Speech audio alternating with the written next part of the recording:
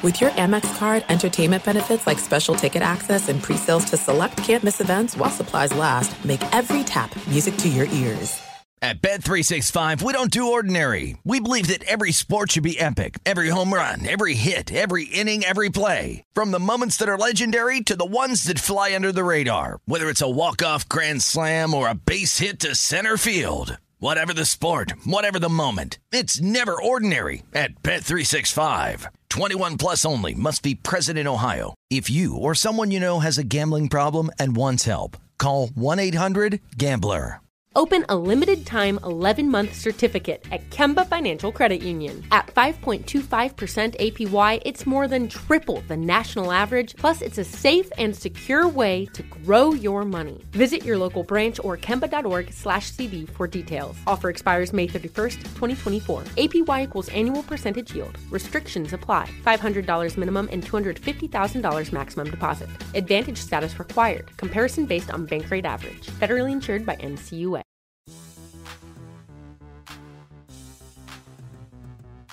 What's going on, and welcome into the Wednesday edition of the Pelicans podcast presented by SeatGeek. I'm Daniel Salerson. Joining me as always is Jim Eichenhofer of Pelicans.com. We're pleased to be joined today by Bally Sports New Orleans television analyst Antonio Daniels. Forty and Joel were on the call last night for an unbelievable win for the Pelicans, 128-125, thanks to Brandon Ingram in his game-winning three with 0.3 seconds to go.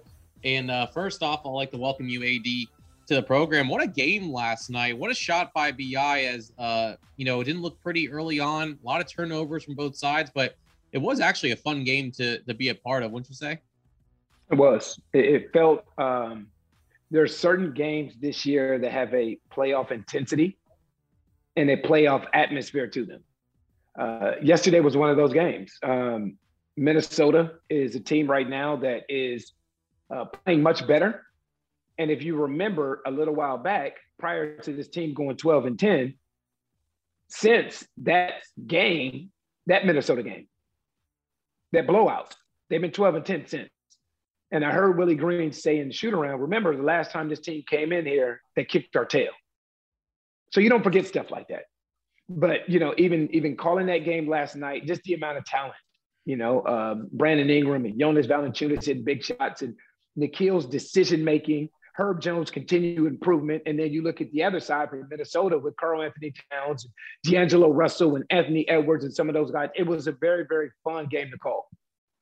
And Jim, from your perspective, and Antonio mentioned some of the guys stepping up, but I feel like you got contributions from Jose Alvarado off the bench. Jackson Hayes was solid. Graham struggled shooting, but hit big three at the end. So it was different ways that everyone was able to get involved. And I feel like that's how this team is improving so much, is you're having so many more guys step up in these opportunities. Is that what you've seen? Certainly. I think, if anything, that was kind of the untold or underrated story from the game last night. I mean, everyone, including us, focused on Brandon's game-winning shot, and justifiably so. I mean, that was incredible. It was one of the most fun moments of the whole season so far. But you're right. It did seem like they got really good contributions from a bunch of different players, and that was a big reason why they were able to win, and as well as why they've been so much better over the last few weeks. With Gary Clark, and it seems like every time he's gotten a chance to play minutes, he's come through and made some big shots.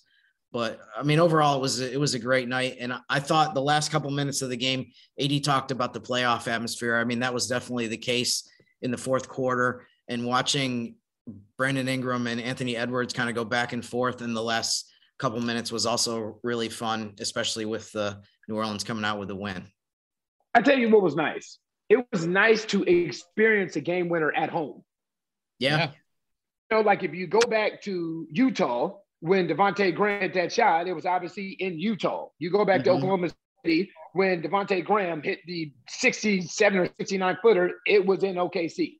So it was nice that Pels fans had an opportunity to celebrate the fly with this team for that buzzer beater BI hit yesterday to be at home. Yeah, you're absolutely right. And with Pelicans having home court, it seems like right now they've won 6 of their last 8 at home. And that was kind of their bugaboo in these last couple of seasons, where they were better on the road. They weren't great on the road, but they were still better on the road than they were at home. Something that they're trying to turn around here, especially with another good team, the Clippers, coming in to town on Thursday. But I know we're talking about everyone's contributions, but I do want to talk about Brandon Ingram a little bit because of how he closed out the game yesterday with 3 threes in 73 seconds. Of course, the big shot to win it. We've seen this from BI a ton. He's obviously had some ups and downs with the injury, getting back from the calf, but also, of course, the 7 games he missed earlier.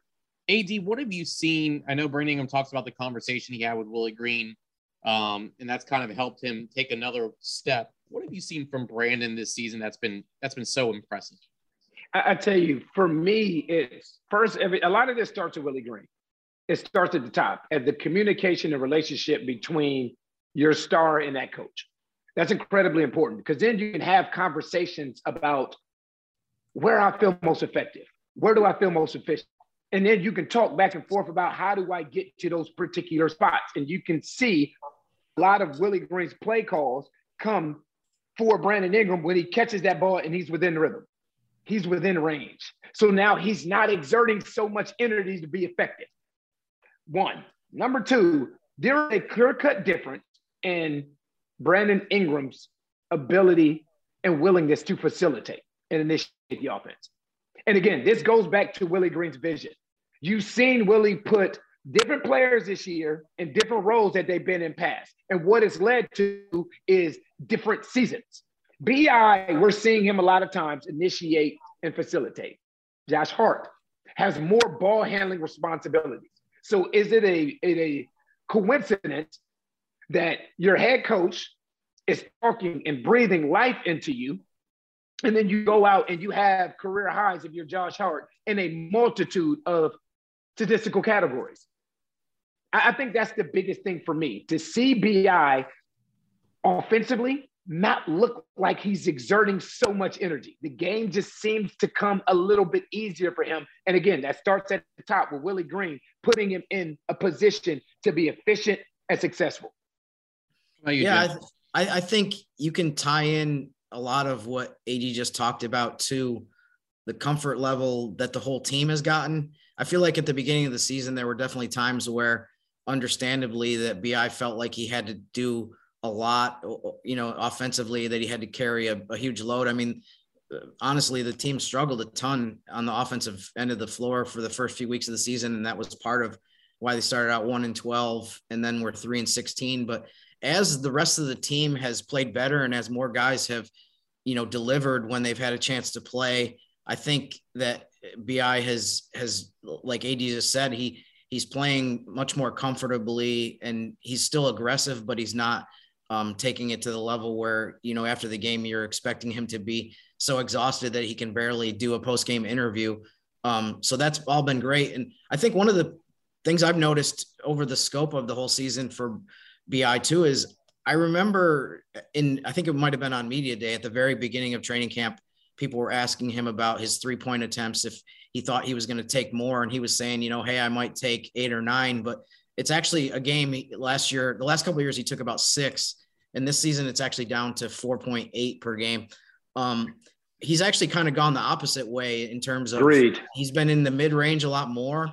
And I think that's one of the things that has helped him get into a rhythm in more games where he's coming into the game. He's kind of starting in and then moving out instead of the opposite of starting the game with taking a lot of threes. I mean, we know he's a great 3-point shooter. He can get really hot from there as well. But it seems like, last night was a perfect example of this as well. He already had so much success in spots that he was really comfortable. And then at the end of the game, he's in a good rhythm and he gets on a roll from 3-point range.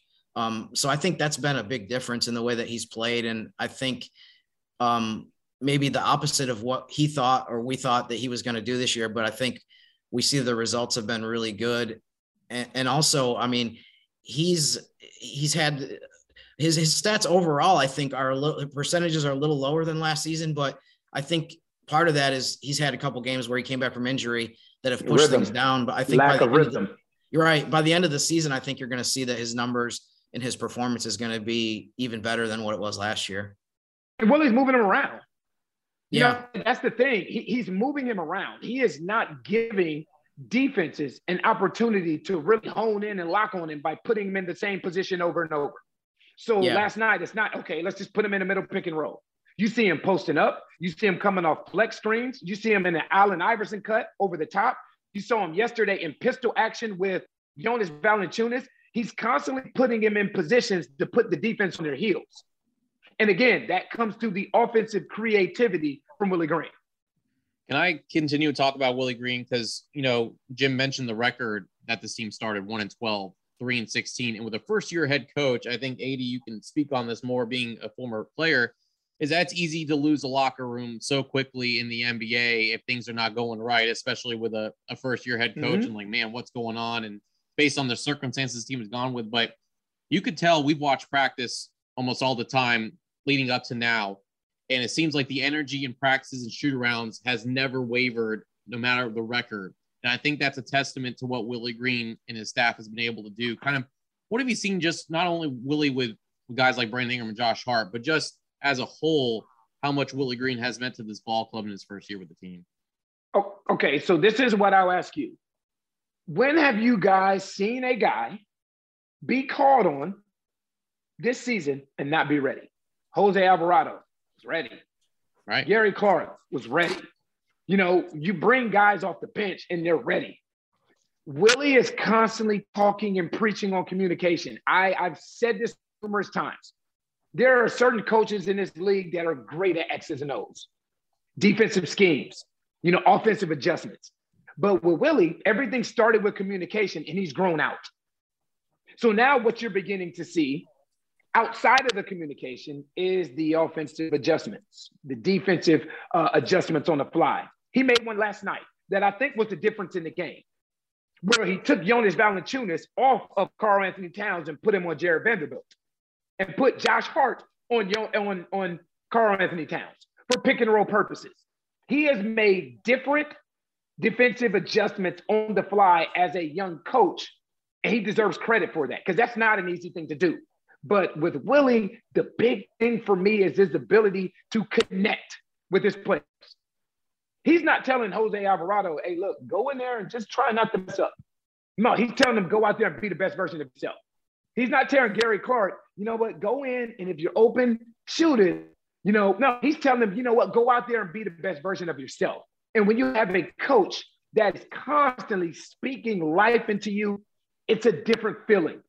There's a reason that guys struggle one place and then go somewhere else and they succeed. The voice of the coach is so incredibly important, and Willie empowers his coaching staff and his players to be extremely successful. And I love that. Yeah, I think some of the positivity that AD just talked about, I think back to the way that the team started the season. And one thing that Josh Hart has mentioned a bunch of times lately, I think people who've watched some of the interviews have noticed this. He's talked about how that they knew it was going to take some time for things to come together. Right. I think for Willie, one of the things that I'm the most impressed by, and really not surprised though, in terms of having gotten to know him a little bit from when he was a player here for the one season, he never got negative. I think for a lot of coaches, especially when it's your first gig and you're trying to prove yourself and show like, hey, I deserve this position. I belong here. When you start a season 3-16, I think some guys would be smashing some chairs and breaking some tables and overturning some water coolers in the locker room, and there'd be some Gatorade everywhere. Whereas it seems like he went the opposite way with that and was like, I'm going to be patient. I know things aren't going well right now, but I'm going to stick with it and remain and keep the same, positive mentality. And I think that's paid off a ton as we've seen the season progress. So, Daniel, think about early in the season when his team was 1-12. Mm-hmm. Remember sitting in shoot around and us kind of laughing and kind of talking back and forth about if you didn't know and you were just a random person that came in off the street, there's no way you would think this team is 1-12 by how lively this shoot around is. Exactly. That starts at the top. Yeah. So when you are in shoot around and you are 1-12 and you are doing shooting competitions, and you hear the starters versus the non-starters, and there are chants going on. Ole, ole, ole, ole, ole. Think about it. You know what I mean? Like, that's not normal. That's not normal at the NBA level, because generally when you're 1-12, when you walk into shoot around or you walk into practice, the team reflects the fact that they are 1-12. There was no reflection from this team that they were struggling or at a low point in their season. And to me, that starts with Willie Green. that starts at the top. Because like Jim said, it would be very easy to beat down a team when you're 1-12. Oh, we're a young team. We're making a ton of mistakes. We're beating ourselves. And that is not the route that he took. He took the complete opposite route. And you know what that's led to? That's led to this team out of their last 22 games, winning 12 of them. And 4 of those games, they started out 2022 against the 4 best teams in the NBA. The schedule has not been friendly, to say the least, for this New Orleans Pelicans team. But Willie has done a remarkable job of navigating this young, inexperienced team that is still trying to learn themselves through some of these rough waters. You know, I love what you said, AD, about in terms of the approach that you take with the players and how that affects them. I mean, you would know this better than I do, of course, but I feel like for a lot of maybe the top players in the league, of course, coaching matters, but they're going to succeed no matter what. But you have all these guys who are kind of in the middle, that the difference between either the coach showing confidence in them or the coach, you know, focusing on every mistake they make. And when you're on the court, you're looking over your shoulder because you realize, like, if I screw up here, I might be sitting for the next couple of weeks.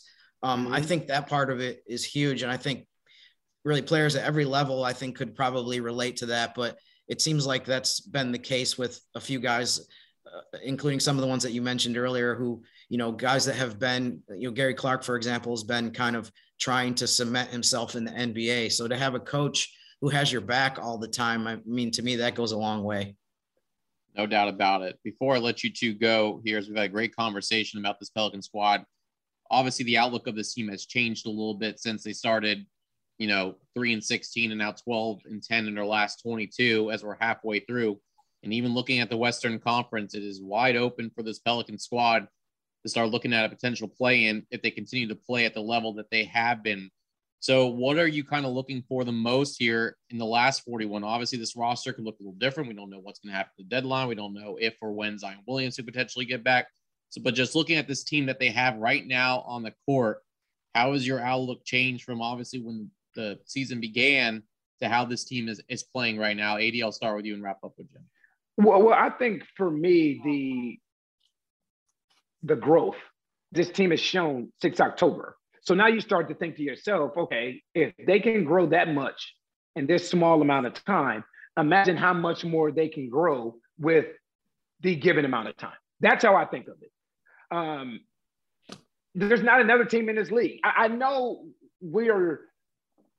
it's a touchy subject to talk about, discuss, because it brings frustration. There's not another team in this league that has had to do what the Pelicans have done, which is to not have their best player available. There's not another team in this league. Now, different teams have been hit by COVID. Different teams have been hit by injuries. Different teams' best player has been out. But there's no one that has dealt with what the Pelicans have dealt with Zion not participating in one practice or one game. So the fact that you have a generational talent that you still have to add to the mix, I'm sorry. It's a matter of time for me before this team strings together 5 of 7, 7 of 9. And when you start to do that, now you're talking about the confidence, the trajectory of this team completely changing, because some of these other teams have done it already. Some of these other teams have had 8-game homestands and 9-game homestands. You know, some of these other teams haven't had nearly as many road games. Some of these other teams have had their best player available from day one. The Pelicans have had to navigate through a lot. And again, I understand this is the unforgiving league and nobody's going to feel sorry for them. I get that. I am excited to see the growth of this team in the next 41 games. Yeah, you know, Daniel, when you asked the question, you know, what do we want to see over the rest of the season? I think it's funny. I think a lot of it was exactly what happened last night, as far as you won at home. You beat a team that's right around 500. That's kind of in that range. You came through in the clutch, which is something that we saw was a big difference between the beginning of the season and what's happened lately. Right. So if you look at the Pelican schedule, especially coming up too, they have a lot of home games against teams that are kind of in that range of the standings and record wise. You got a game against the Clippers coming up. You've got Indiana, Denver, Boston. And then AD talked about how, you know, the schedule kind of we always know when you go through a tough stretch that it's going to flip the other way. And the Pelicans have a 6-game homestand right before the All-Star break. So, I mean, that is, well, it's so important that for them to be able to win games at home and be able to just get consistency there. And I feel like we've seen that over the last month where they've started to play better at home. Their only 2 losses in the Smoothie King Center were to Utah and Phoenix since December 10th. So everything that we saw last night, I would like to see more of that going forward. And one last thing too, Daniel, I know we talked about this a little bit on the postgame radio show, that Bobby Marks was tweeted about how the group of teams that are in the race for 10th place in the West, the Pelicans have really had the best record among that group lately. I think if you look at those teams, and AD kind of alluded to this a little bit too, a lot of those teams have had a good stretch. And I think now the Pelicans have a chance to potentially, move ahead of that group of teams. And really all the Pelicans need to do probably to move ahead of those teams that they're chasing right now, or that they're slightly behind, is just keep playing the way that they have been playing. And even, we want to see better than 500 play, but if they can, 12-10 out of the last 22 games, if they can improve upon that over the next 22 games, I wouldn't be surprised if a couple months from now we're saying, not only are we happy to be in 10th place and we achieve that after a 1-12 start, but now there's another target on the list of keep moving up to 9th, 8th, and so on and so forth. Absolutely. And 500 ball gets you in. The way this team is played, they started off with this record of 12-10 and just continue to progress like that. They'd be in a really good position right now, just based on how the Western Conference is. So it should be very interesting how this plays out in the last 41. Jim Eichenhofer at Pelicans.com.